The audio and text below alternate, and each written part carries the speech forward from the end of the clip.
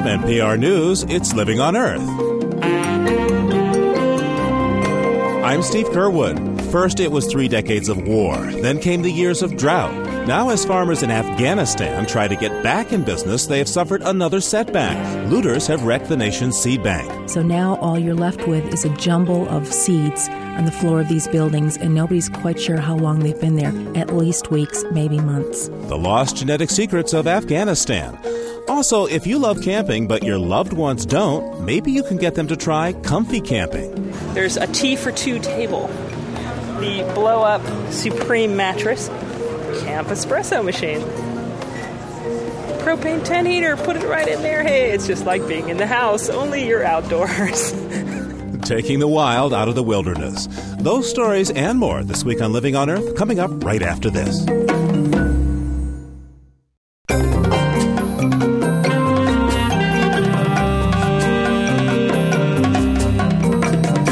Welcome to Living on Earth. I'm Steve Curwood. A team of United Nations scientists has just arrived in Afghanistan to evaluate the environmental damage to that nation from 30 years of war. They'll assess urban pollution, natural resources, and Afghanistan's biodiversity. Decades of war and years of drought have also devastated the country's agricultural sector. And Afghani farmers recently lost a major resource when a seed bank was destroyed, reportedly by looters. Janet Roloff is senior editor at Science News. She tells the story of the seed bank in the current online edition of the magazine. What was lost, she says, was Afghanistan's agricultural insurance policy. We're talking about lots of varieties of seeds, such as wheat, chickpeas, lentils, various kinds of fruits and nuts. They were all labeled and placed in airtight containers. Each of these seeds or varieties of seeds have been selected to represent the genetic biodiversity of native crops, ones that were well suited to grow in Afghanistan's very dry environment. What happened to it? They had been stored in airtight bottles hidden in the bottom of houses in Jalalabad and Ghazni, and at some point in recent months, vandals got in, saw the containers, decided they looked attractive, and they emptied the seeds onto the floor and ran off with the containers. So now all you're left with is a jumble of seeds on the floor of these buildings, and nobody's quite sure how long they've been there, at least weeks, maybe months. What's the importance of this seed bank? Well, each of these seeds is like a book. And from the outside, you can't tell what's in that book, or in other words, the genes that are in that seed. What you need are the information that's been logged, the data that have been stored on where the seeds have been collected and the environment of the seeds' native range. So if you knew that those seeds came from a dry area, you would expect that the seeds are probably drought tolerant. If they came from a mountainous region, they probably survive a short growing season and cold temperatures. Well, where does Afghani agriculture go from here if the country no longer has an insurance policy of indigenous seeds? What can be done to try to rebuild a seed bank of crops that do work well there? Well, luckily, there had been an earlier seed bank, which was destroyed in Afghanistan in 1992. But when the seeds were collected for that earlier bank, duplicates were sent to other seed banks around the world. And those seed banks are now being asked to go through their collection, find those Afghani seeds, and send a share of them back to help create a new seed bank in Afghanistan. What was lost in this recent ransacking of the seed bank that's just plain irreplaceable? The simple answer is nobody knows. They never were able to do the research to map the traits that were carried in the seeds that were lost. That's ordinarily done, but the resources weren't there, and the Taliban wasn't really welcoming of foreign researchers coming in to do this kind of thing. That's one of the reasons the seed bank had been hidden. But you could suspect that you are losing a certain amount of the agricultural heritage of that country, that because so little is growing right now, that much of what had been suited for that environment was among the things that are lost, and it'll make it a lot harder to rebuild agriculture in Afghanistan today. It's not impossible, but it's going to be a really tough road to hoe. What's the overall state of the infrastructure of Afghanistan's agricultural community? It's a disaster. At one point, 70 to 80% of the adults in Afghanistan were employed in farming. Right now, half of all people in Afghanistan are unemployed. Many of the farmers have been moved. They've been resettled in regions far from where they had initially worked. It may be conditions for which they're really unaccustomed to farming. It turns out, because of the drought, which has been especially bad, that it's very hard to grow anything at this point. So fields are just barely turning out crops at all. Trees have died. People who had orchards, the orchards are gone. People who had livestock, which were important for feeding them and for fertilizing soils, they have had to sell them or eat the livestock. Basically, they're in very primitive agricultural conditions based on the confluence of events, both the drought and the war. Janet Roloff is senior editor of Science News. Her recent article on the Afghani seed bank destruction is available on the Science News website. Thanks, Janet. Pleasure, Steve. With military action continuing in Afghanistan and looming on the horizon with Iraq, lawmakers in Washington are growing increasingly anxious about military preparedness. As Living on Earth's Anna Solomon Greenbaum reports, the environment has become a focal point in their debate. The Bush administration says its troops are losing training time and space to environmental laws which limit everything, it says, from airspace and live fire drops to amphibious exercises and the disposal of military waste.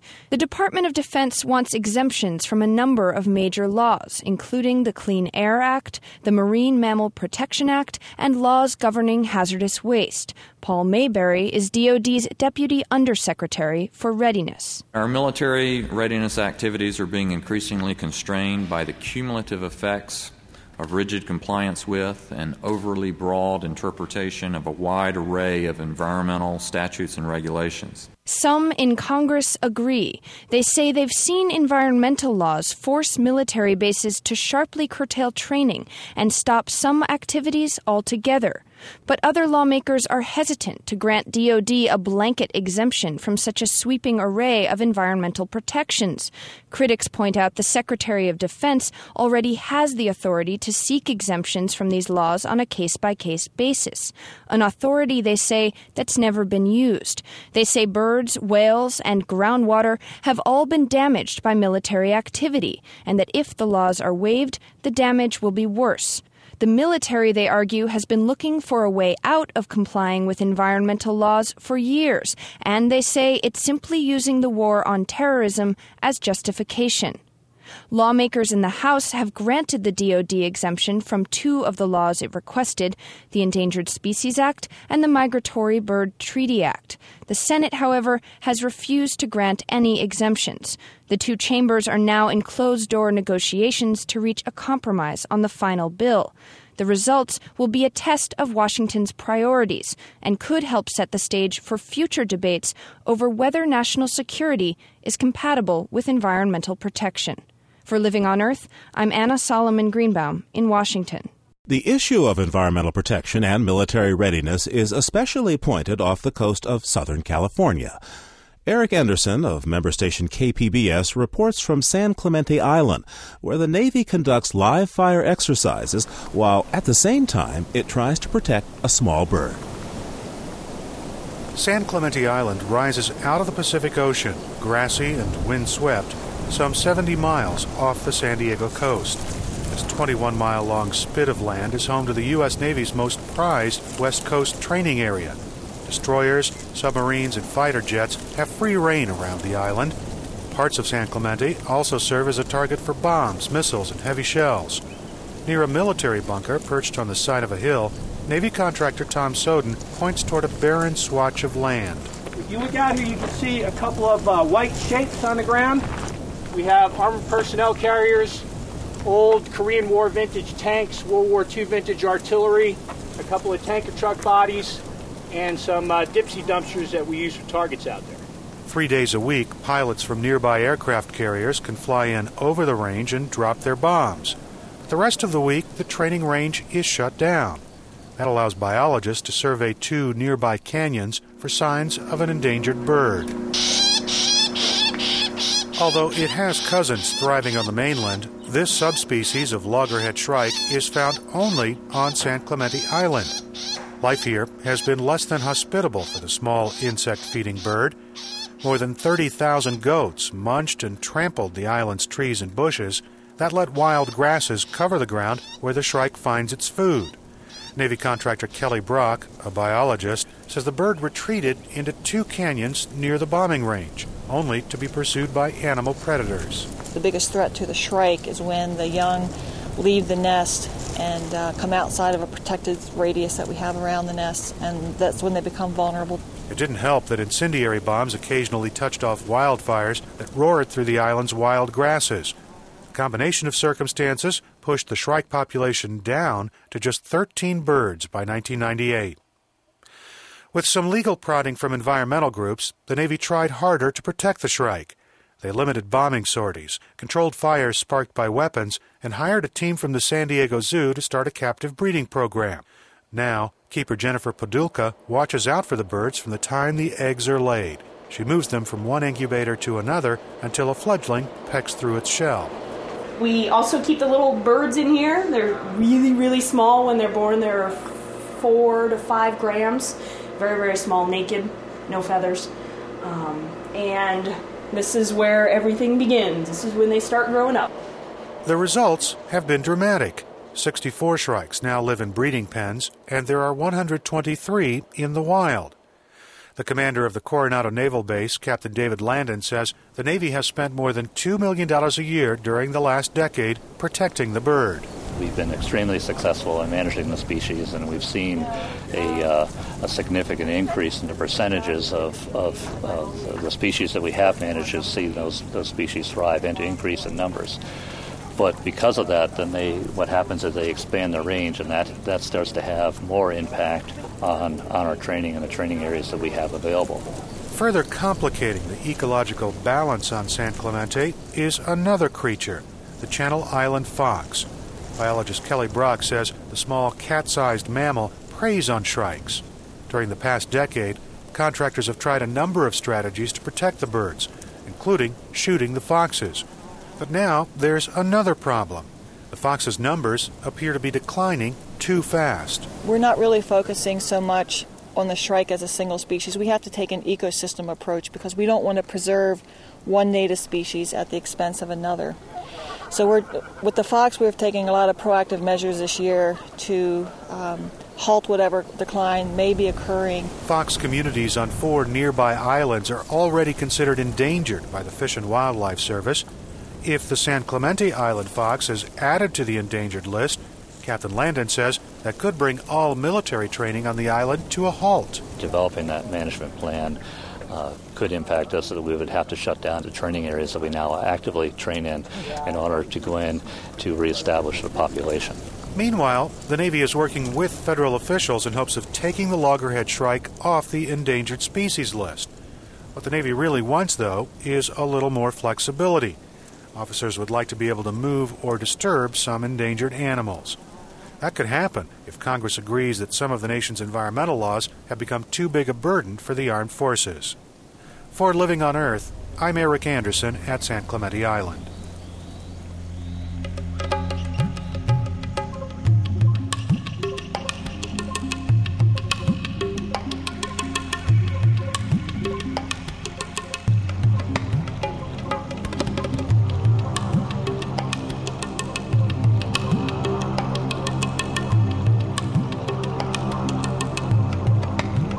Coming up, how to stay comfy and cozy in the wilds.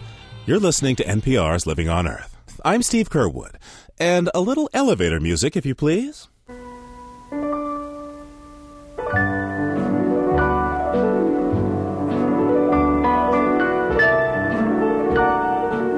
"149 years ago this week, Elisha Graves Otis hung out his shingle for the world's first safety hoist. Now, primitive elevators had been around for centuries. The earliest were lifted by muscle or water wheel power. Then steam hit the scene in the mid-1800s. But until Mr. Otis came along, these contraptions were risky. If the cable snapped, the elevator would plummet to the ground. So Mr. Otis invented a clamping mechanism of iron teeth to grab the elevator's guide rails if the hoisting rope snapped. But despite this safety modification, the elevator business remained slow. So Mr. Otis employed a bit of showmanship. At the 1854 World's Fair, he installed an open safety hoist inside the Crystal Palace in New York City and climbed in. As a crowd watched from 4 stories below, he reached up and sliced through the hoist rope with a saber. The audience gasped, but the safety ratchet bars automatically clamped and held. "All safe, gentlemen, all safe," he reportedly called down to the amazed crowd.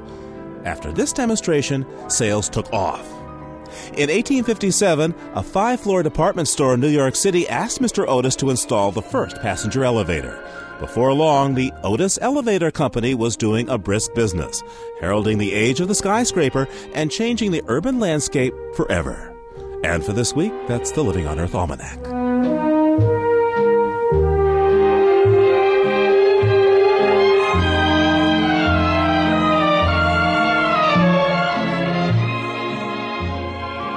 A new study published in the journal Environmental Health Perspectives has found that in laboratory animals, extremely low doses of a common herbicide mixture tend to promote miscarriages. The chemicals are found in many commercial farming and consumer lawn care products. Joining me now is Warren Porter. He's a zoologist and an environmental toxicologist at the University of Wisconsin in Madison and was a principal researcher on this study. Professor Porter, welcome to Living on Earth. Thank you very much. Hello. Professor, why did you choose to examine this particular batch of chemicals? I chose to use that particular batch of chemicals because it was an extremely common herbicide used by a very well-known lawn care company, and it was available on shelves for personal use. Our particular weed and feed mixture contains dicamba, and it contains 2,4-D, and it contains mecoprop. Walk us through the method you used in this study, if you could, please. Basically, we simply took it off the shelf and diluted it to the appropriate concentrations that match some of the EPA recommended levels, went above and below that, and gave it to our mice in their drinking water so that we could get known concentrations and let them get pregnant and have their babies, and then we tested the babies and the moms. So what were your results? We found that there were pregnancy losses up to 20%, basically losses of fetuses by miscarriage, and it was, as we went down in dose, the lower we went, the greater the effect. We got down to 20% loss of the fetuses that were originally implanted. 20% of those were lost. We don't actually know yet how low we can go and still get effects. Now, Professor, this seems really counterintuitive, that the lower the dose of the herbicide, the stronger the effect, that is, more spontaneous abortions you saw in the mice that you studied. How could that be? We think that what's happening here is that these lower doses are closer to the natural body hormone levels, and it's interfering with the establishment of pregnancy or the maintenance of pregnancy. So how does the amount that you found to have an effect compare with what we'd commonly find in our drinking water? Well, these levels are below what you could find in water here in this country. I think it's fair to say that there's rarely a straight line from an animal study to potential implications for human health. But what about the results of this study do you find troubling in that regard? Well, there's an awful lot of loss of human fetuses. Over 50% of fetuses currently conceived are lost.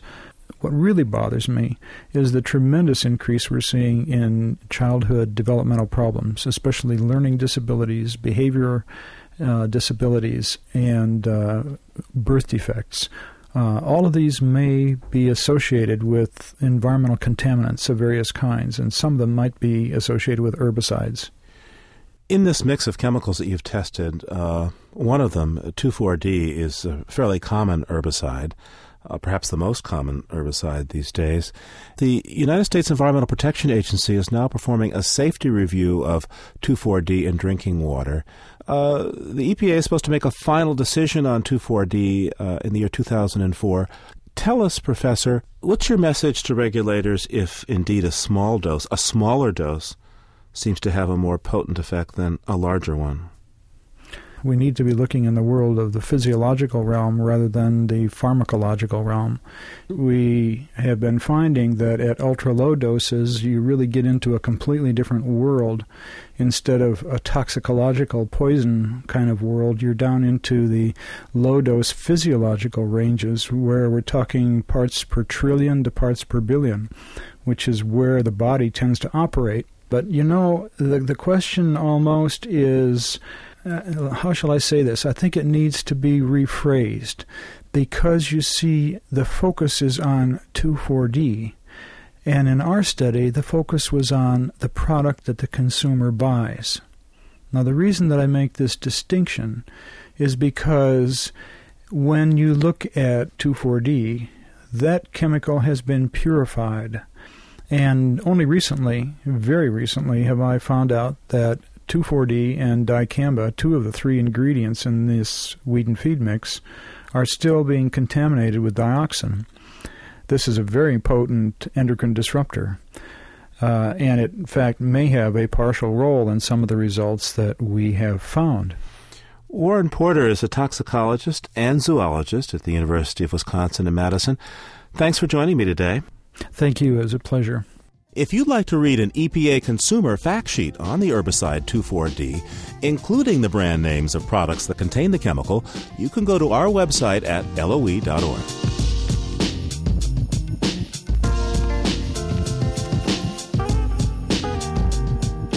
It used to be that camping divided the hardy and daring from the shrinking violets.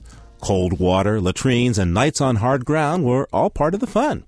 But campground managers say few of us care to rough it anymore. Camping is changing. And there are now luxury campsites that provide all the comforts of home, if your home comes with room service, that is. Robin White has our report on today's Pampered Campers. As a backpacker, I have to admit I was skeptical when I heard about Costa Noa.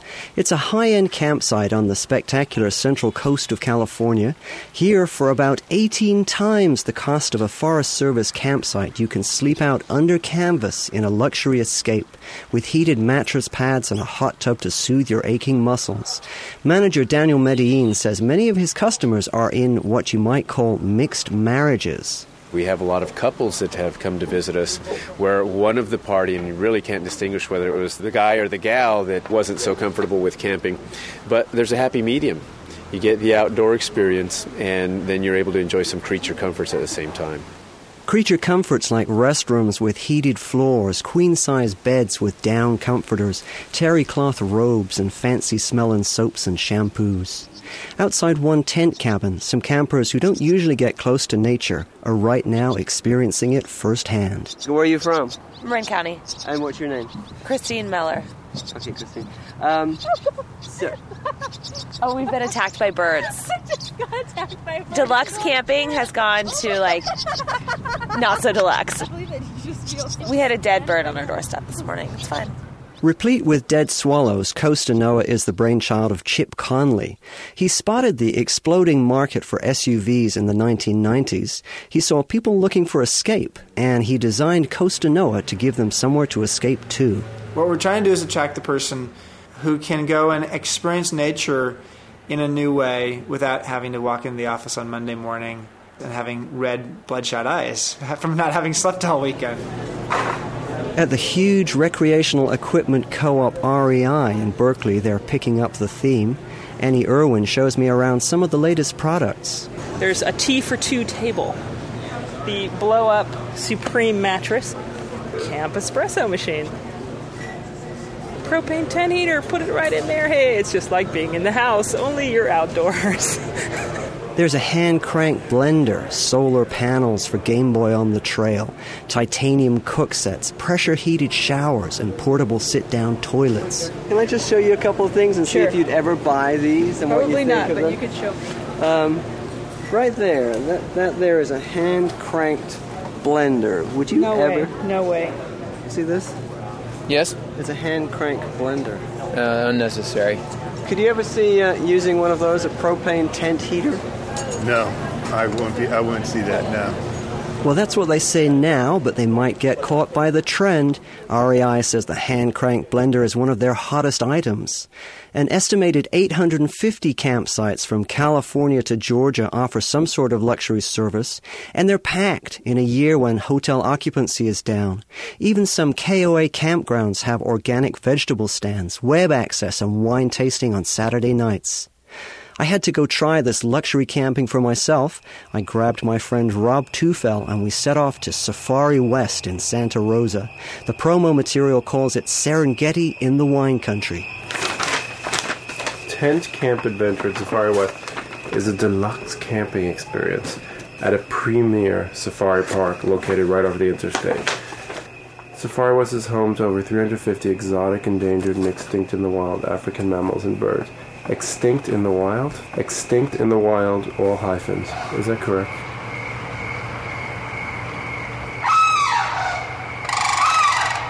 In the morning, we woke up to the sight of 9 giraffes wandering across the field, only 20 feet from our tent cabin. Kelly Verhoeven said it wasn't camping, but she liked it anyway. If it's not camping, what is it? Pretending you're going to Africa. Last night, sitting in the tent cabin, I guess they call it, I was looking at my husband sitting there, and I was like, it's like I'm looking at Ernest Hemingway or something. We've been taken back in time, and, this is kind of how you would picture it. Well, he didn't look like the big game-hunting author Ernest Hemingway to me, but who am I to spoil the fun? For Living on Earth, I'm Robin White at Safari West.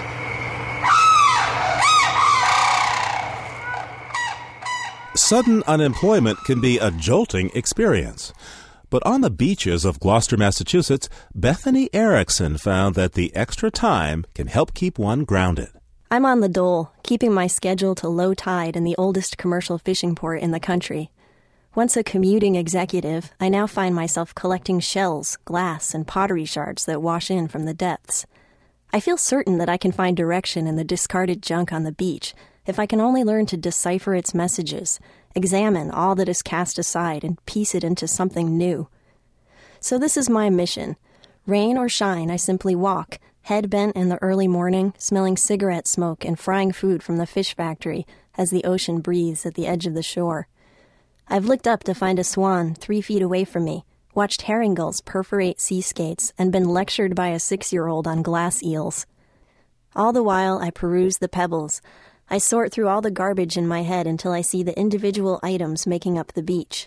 As I walk, I find sea stars, bits of turn-of-the-century ceramics, waving arms of lost porcelain dolls, sea-worn marbles.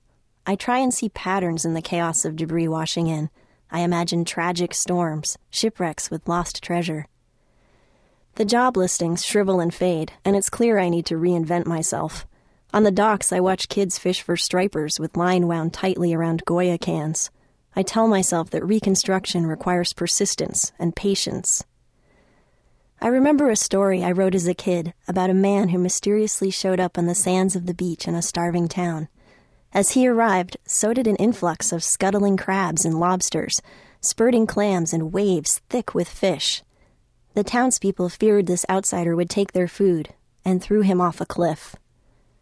In the distance, a giant silver fishtail flipped once and disappeared. But no one questions my presence on the beach. I'm welcomed in to eat eggs and cod cakes with the fishermen as the coffee shop softball team argues over a game of bridge. I figure we're all fishing for something, one way or another. Bethany Erickson is a writer who lives in Gloucester, Massachusetts.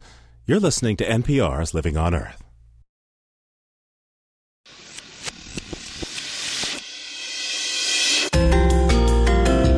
Time now to follow up on some of the news stories we've been tracking lately. The U.S. State Department is softening its previous declaration that global warming is largely a result of human activities. The original climate action report was sent electronically to the United Nations in May. President Bush later criticized the report as a product of, quote, the bureaucracy. In the printed version, issued September 11th, the State Department highlights uncertainty regarding the effects of global warming and downplays the report's scientific findings. Jeremy Simons is the manager of the Climate Change and Wildlife Program at the National Wildlife Federation. What they essentially did is they put a big warning label at the front of the section on science sending the signal that the administration looks more to the uncertainty in the projections than what the actual effects will be on Americans and our quality of life. A State Department official told Living on Earth that no new language was added to the nearly 300-page report and that such changes are routine and minor. In a continuing effort to reduce energy use in California, Governor Gray Davis has signed a mandate that all residential washing machines be energy efficient by 2007. The law pushes manufacturers to make use of energy-saving technology already in use at many commercial laundromats. Mary Nichols is Secretary for Resources in California. By coming up with a more efficient washing machine, we are going to be helping the state with its electricity problems and its water problems, and doing it in a way that the customer is going to get a better machine. An energy-efficient washer costs about $500 more than a conventional laundry machine, but can save 7,000 gallons of water per year.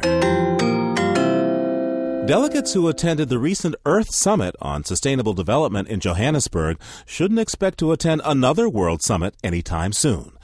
The United Nations is putting a hold on future summits until participating governments follow through on promises made at past meetings.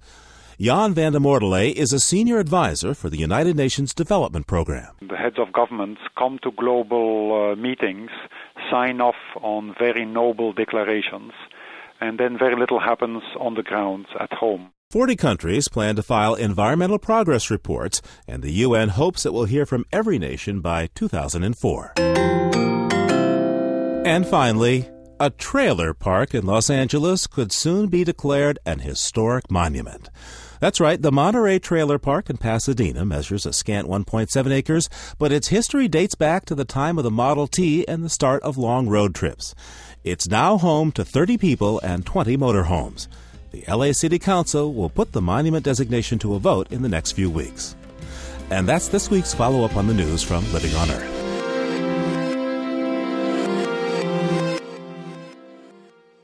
Just ahead, Southern California moves to clear the air in the region's poorest neighborhoods. First, this environmental health note from Diane Toomey.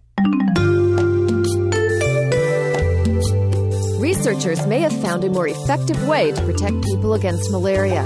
This disease kills more than 2 million people a year and is caused by a parasite spread by mosquitoes. The current malaria vaccine is only effective for a few weeks. That's because it acts against the parasite's outer coating, and since the malaria parasite can alter that coating, it eventually outsmarts and renders the vaccine ineffective. So scientists in Melbourne, Australia, have taken a different tack. They've designed a vaccine that targets a recently discovered toxin produced by the malaria parasite. Scientists think this toxin is what triggers the inflammation, fevers, and convulsions that can kill malaria victims. The researchers found that up to 75% of mice given the new vaccine were able to survive a malarial infection. That compares to a 0 survival rate in a group of unvaccinated mice. The mice that survived still had high numbers of live malaria parasites in their blood, but the vaccine had effectively disarmed them. The researchers expect to begin human tests of the vaccine within 2 years. That's this week's Health Note. I'm Diane Toomey. And you're listening to Living on Earth.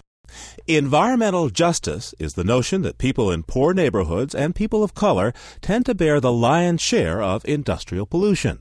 They live in neighborhoods surrounded by landfills, trucking corridors, and refineries. So far, environmental justice hasn't advanced much beyond the concept stage. But now in California, the agency charged with air quality enforcement in the Los Angeles basin has adopted 23 unprecedented measures after listening to complaints from people in its poorest and smoggiest neighborhoods. And I would say that you have come to the exact right place to hold a town meeting on the issue of environmental justice, because if there is a ground zero in the environmental justice arena in Southern California, I think we're there. Entonces, ese es el problema que tenemos de las aromas, de los malos olores, odors, these bad odors que hay todos los días. That every day are there. Yo tuve un hijo que en paz descanse murió de 20 años. I had a son that unfortunately he passed away already. He was 20 years old. Y murió and he a causa del asma. Due to the asthma. Students were playing right on top of a toxic dump site with huge bubbles, you could say, coming out of the ground. And kids were just popping them like as if they were balloons. This is why I'm strongly in favor of all the proposed action items. I'm joined now by two men who attended these town meetings held by the Air Quality Management District. Joe Liu is from the California League of Conservation Voters Education Fund, and Mike Carroll is an environmental lawyer in Southern California. Dr. Liu, let's start with you. Tell me, what are some of the actions that people in these communities are most excited about? Well, there were two areas that were particularly based on community initiatives. One was to address the need to eliminate the use of a very hazardous chemical called hydrogen fluoride at a refinery in Wilmington, California. And the other was the idea of addressing the problem of regulating private off-road vehicles, sometimes referred to as yard hostlers or haulers, that move equipment around in the areas like the ports and the rail yards. There were also discussions about portable or outdoor residential monitoring devices. What was the response there? Well, there were some concerns among industry about problems with false reports from communities with regard to monitoring devices set up in neighborhoods. But I see it as a great opportunity to get to the problem of trying to cover 12,000 square miles and 16 million residents in the AQMD district with screening devices that can verify community complaints. Mr. Carroll, now you represent companies that are, in the petroleum business, aerospace, automaking. How is industry feeling in response to these new regulations? For the most part, industry was supportive of the new initiatives. There were 23 initiatives in total that were approved by the board. There were a handful of them, however, in the case of the companies that I represent, there were three that we were particularly concerned about. What are these issues that you think need more attention before they become rules? The measures that we were particularly concerned about use the California Environmental Quality Act, or CEQA, which is the law under which agencies review new or modified facilities to carve out specific areas within the Southern California region and impose more rigorous standards to make it more difficult to either modernize an existing facility or site a new facility in those geographic areas. And our primary concern about that is that those are likely to be the very geographic areas that are most in need of investment in new facilities and jobs. And the primary problem that we saw with those measures is that they essentially redline these areas and discourage further investment that's very much needed. Many environmental justice advocates argue that when a polluting business is looking for a new location, the pollution burden already carried by a particular neighborhood should be considered before permits are decided. Dr. Liu, how do these new regulations in Southern California address this idea of cumulative impact? When you're dealing with 12,000 square miles of air quality management district, you can have a general master plan for how to approach air pollution problems, but you're going to have specific regional problems in areas like the Port of Los Angeles, what's known as the Alameda Corridor and southeast Los Angeles, that need special rules and special attention in terms of the unique problems with air toxics. You will have an opportunity to use particular rules and regulations to address the unique problems in those areas. Okay, now the Southern California Air Quality Management District has adopted these rules designed to improve air quality enforcement in some of the poorest and smoggiest neighborhoods. What's this going to mean on a day-to-day basis in the future? How will things change for business and for people in the neighborhoods? Let me start with you, Mr. Carroll. The effects of measures such as those that we objected to are difficult to identify on a day-to-day basis. It is difficult to isolate the specific reasons that a business decides not to site in Southern California or decides not to expand. Those decisions are usually based on a number of factors, but we think that environmental regulation and environmental policy play a role in that. We think that over the long run, what we will see is a continued decline in the manufacturing and industry base in Southern California. Dr. Liu, let me turn to you. What will change in the future on a day-to-day basis? Well, I see the actions of last Friday as being a first step in a change in the dynamic of the relationship of the communities with the regulatory authorities and with industry. One of the things that was most telling was one of the early community outreach meetings. 122 community members showed up. They did a little protest outside. They went into a small, crowded room and met face-to-face and discussed with the AQMD staff what the problems were in their neighborhood. And fortunately for AQMD, they had a native-speaking Spanish language senior staffer able to speak directly with residents in their native language, which made a big difference. You could see it on the community members' face that they were so appreciative that there was someone who spoke their language and was being responsive. I think communities are finally getting a more equal basis and a more equal voice in the decision-making processes, and that I'm hopeful that we can work together with industry to come up with cost-effective ways of investing in these communities. Joe Liu is the Interim Executive Director of the California League of Conservation Voters Education Fund, and Mike Carroll is an environmental attorney with Latham & Watkins based in Orange County. Thank you both for your time. Thank you, Steve. Thank you. In most school districts, the law mandates that inventories be kept of all chemicals, whether they're found in the science lab or in the janitor's closet. It also stipulates that these chemicals must be disposed of safely and that staff be trained to handle hazards. But until recently, many districts have ignored the law. Kim Modilewski reports on the problem of chemical mismanagement in schools and what's being done about it. Mike Colombo unclips a heavy keyring from his belt and opens the door to a biology storage closet at the Dennis Yarmouth Regional High School on Cape Cod, Massachusetts. Starfish, brains, I don't even want to think about that one. Sharks, clams, pigs, oh my God. Colombo is the facilities manager at the school. Just a few years ago, he says the shelves in this specimen closet looked very different. These were basically filled floor to ceiling with dozens and dozens of containers that went back to the 50s. In the last 3 or 4 years, they've just been combed through and inventoried and the real bad stuff removed, and they've come a long way. Colombo is one of several key players in a cleanup effort spearheaded by Marina Brock of the Barnstable County Department of Health and Environment. Some of the chemicals we pulled out were 80, 100 years old, so things don't last forever, you know.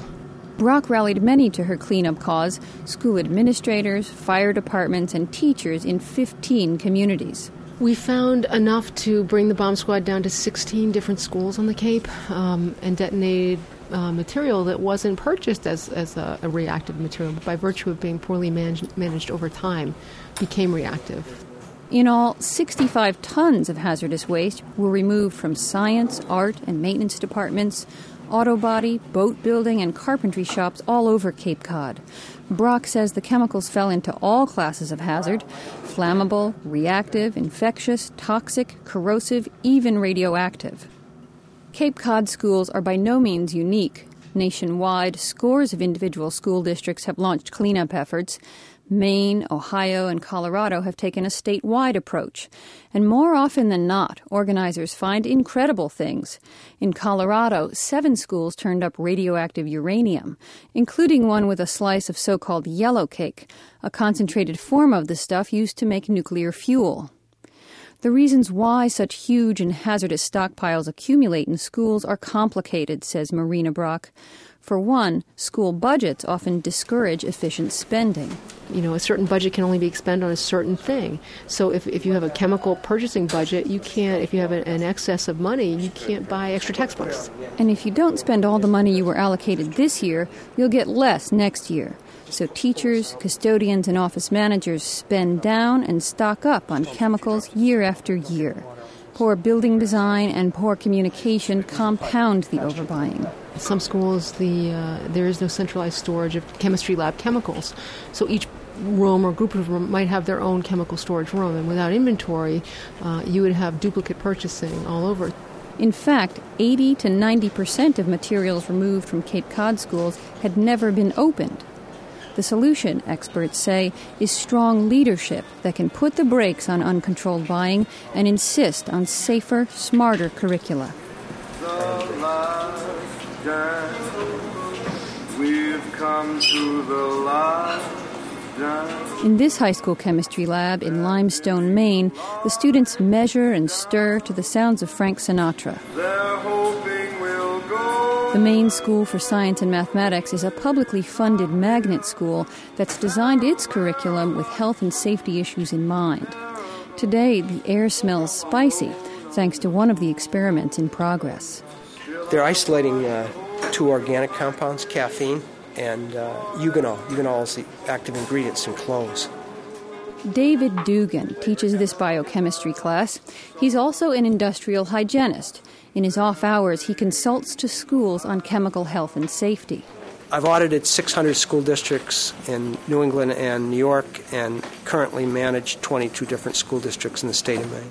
That management involves auditing chemical inventory, coordinating waste disposal, providing safety equipment, and most importantly, keeping track of every chemical purchase made by the school. Dugan has seen everything from simple ignorance to gross neglect, like the potential dirty bomb he found recently at one school. A busted container of nitric acid, which tends to self-ignite, was shelved right next to thorium nitrate, which is radioactive.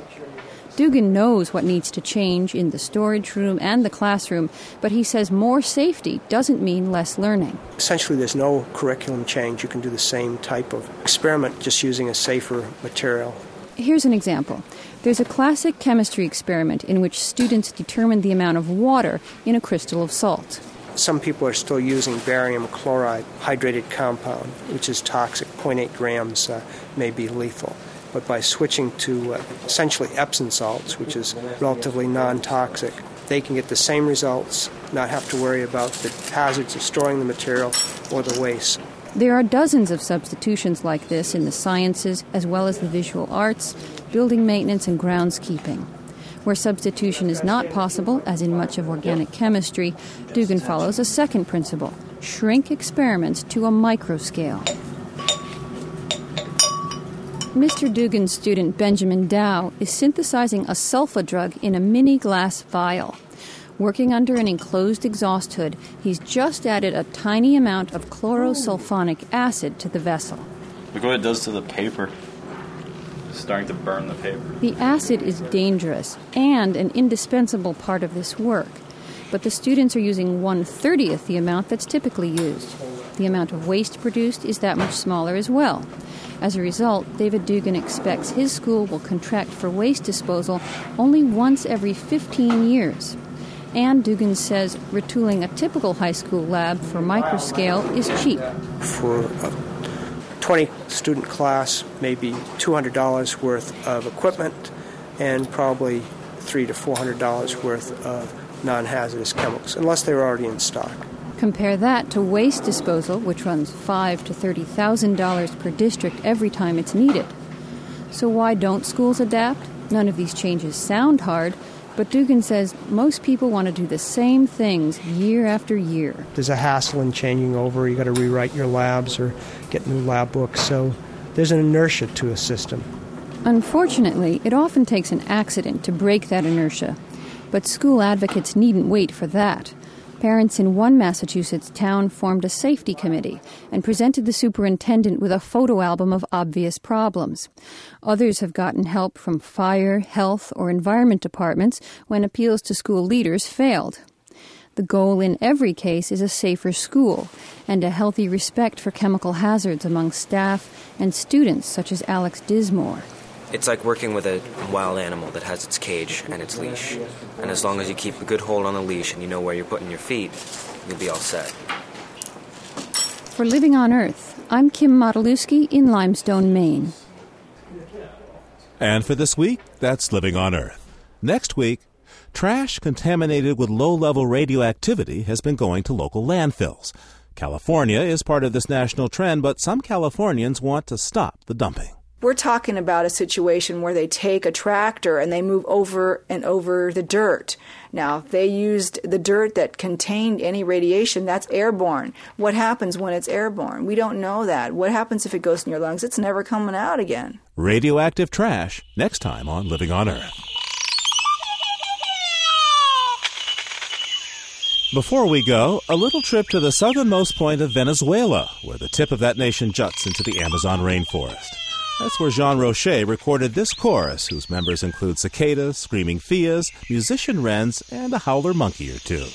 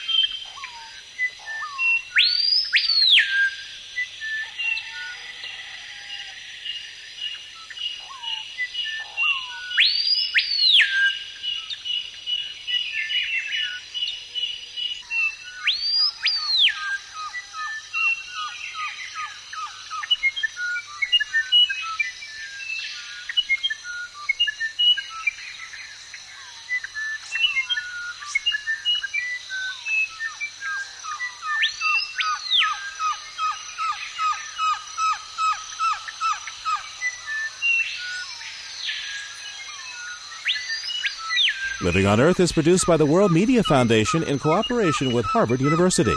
You can find us at www.loe.org. Our staff includes Maggie Villiger, Jennifer Chu, Cynthia Graber, and Jessica Penny, along with Al Avery, Susan Shepard, and Carly Ferguson. Special thanks to Ernie Silver. We had help this week from Andrew Strickler and Nicole Giese. Allison Dean composed our themes. Environmental sound art courtesy of EarthEar. Our technical director is Chris Engels. Ingrid Lobet heads our Western Bureau. Diane Toomey is our science editor. Eileen Belinsky is our senior editor. And Chris Ballman is the senior producer of Living on Earth. I'm Steve Kerwood. Thanks for listening. Funding for Living on Earth comes from the World Media Foundation Environmental Information Fund. Major contributors include the William and Flora Hewlett Foundation for coverage of Western issues, the National Science Foundation supporting environmental education, the Corporation for Public Broadcasting supporting the Living on Earth network, Living on Earth's expanded Internet service, the Educational Foundation of America for coverage of energy and climate change, the Ford Foundation for reporting on U.S. environment and development issues, the David and Lucille Packard Foundation for reporting on marine issues, the W. Alton Jones Foundation supporting efforts to sustain human well-being through biological diversity, www.wajones.org, the Oak Foundation supporting coverage of marine issues, and the Town Creek Foundation. This is NPR, National Public Radio.